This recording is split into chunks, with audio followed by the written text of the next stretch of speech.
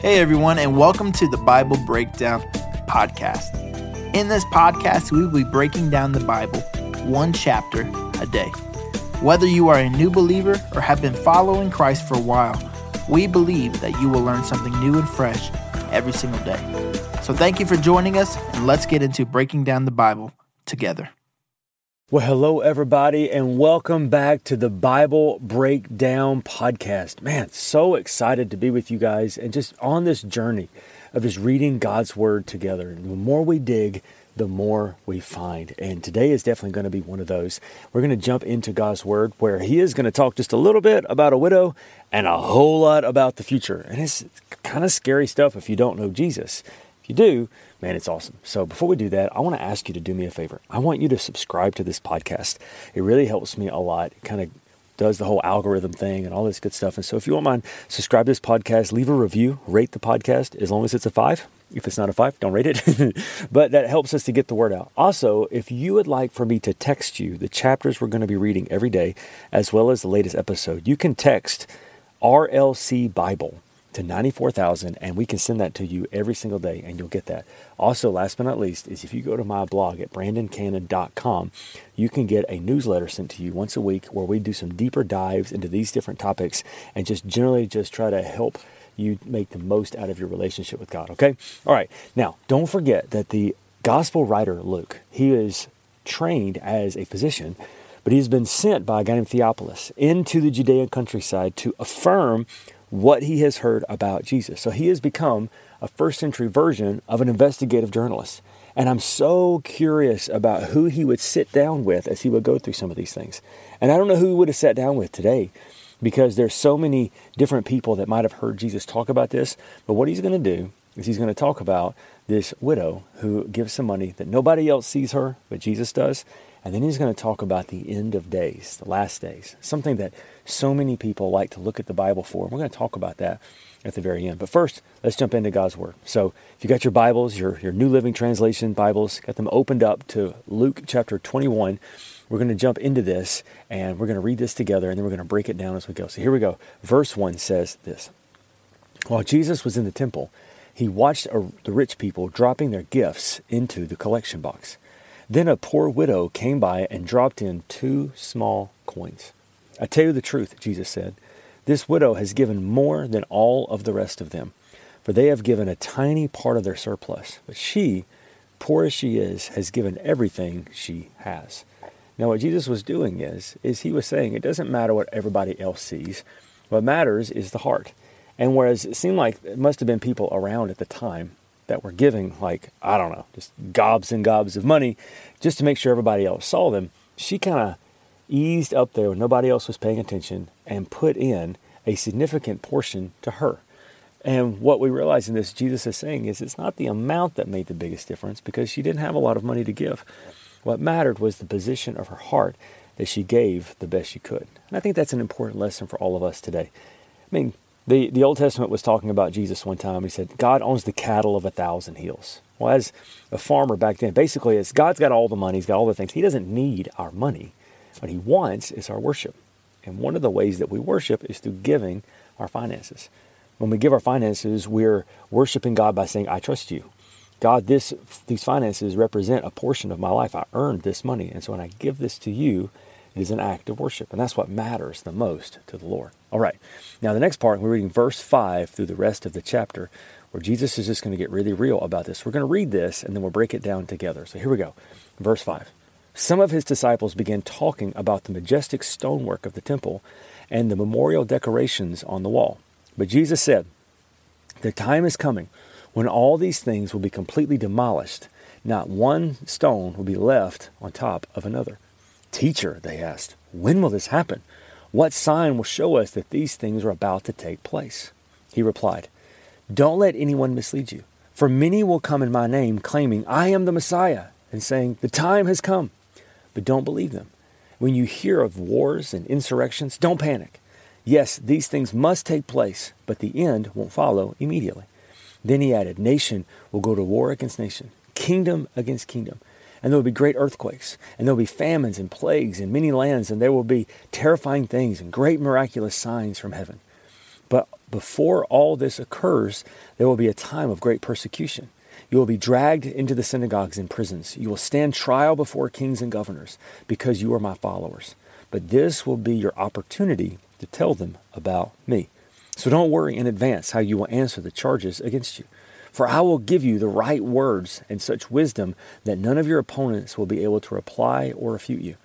Even those closest to you, your parents, brothers, relatives, and friends will betray you.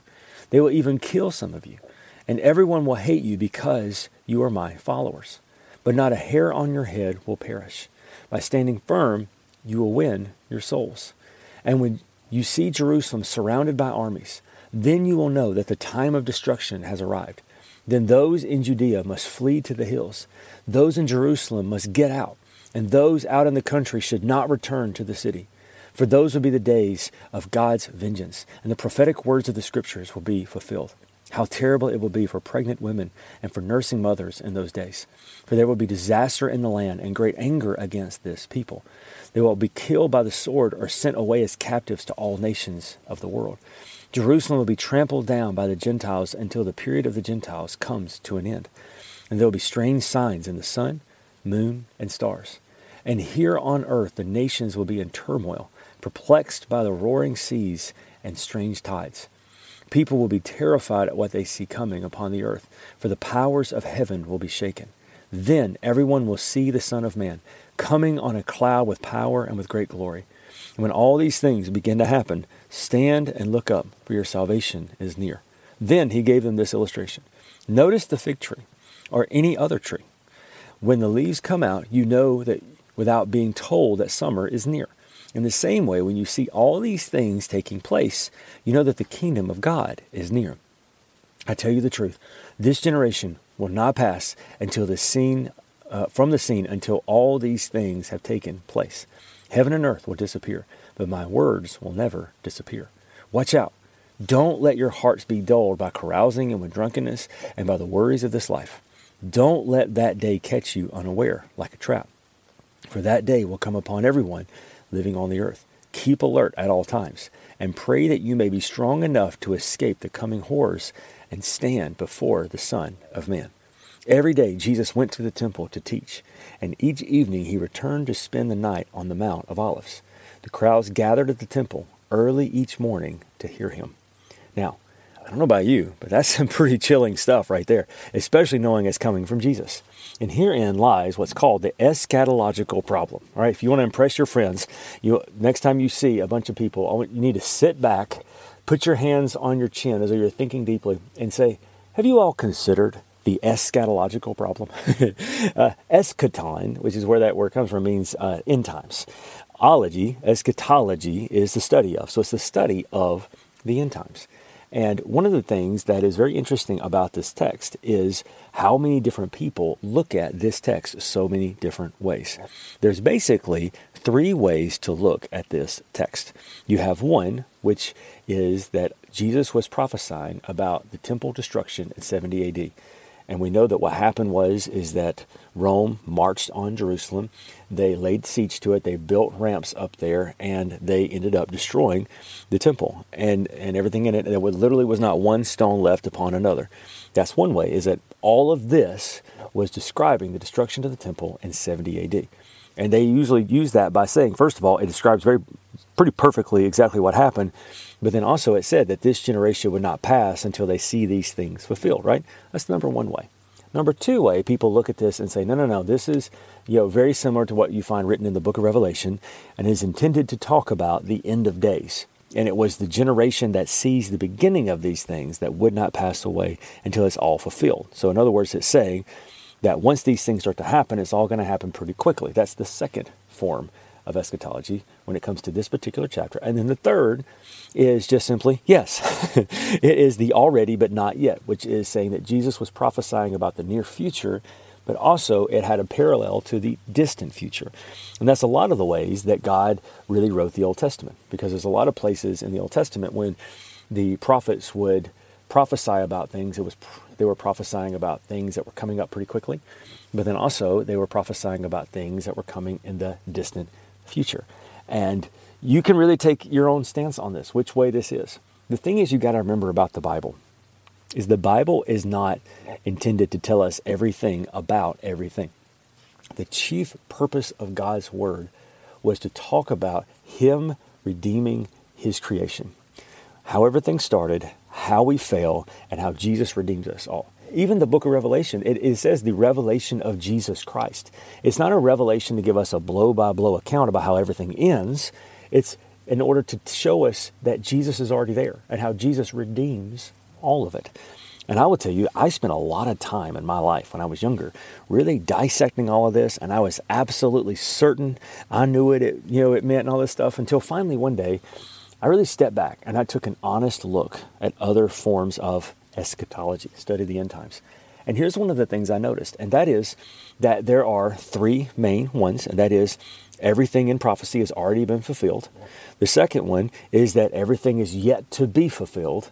And then the third one is, yes, it's all a little bit everywhere. And can I tell you, honestly, I don't know anymore. I would have told you exactly what I thought, and that is that everything was in the future. I was what they would call a pre-trib, premillennial person. That means there was a lot of stuff there, and it pretty much just went along with the Left Behind books. Have you ever read those? Can I tell you, I don't know anymore? Because as I've continued to study the Bible, I continue to realize that no matter how you line up with this, you got to cheat at some point. You got to bend at least one scripture so far out of whack that it almost breaks to where now you go, okay, that's not quite what that means, right? So here's the thing. I think that's on purpose. I think that God left some ambiguity here in the text so that in one way we can trust it, but in another way we have to trust Him and trust that in time God will make everything new.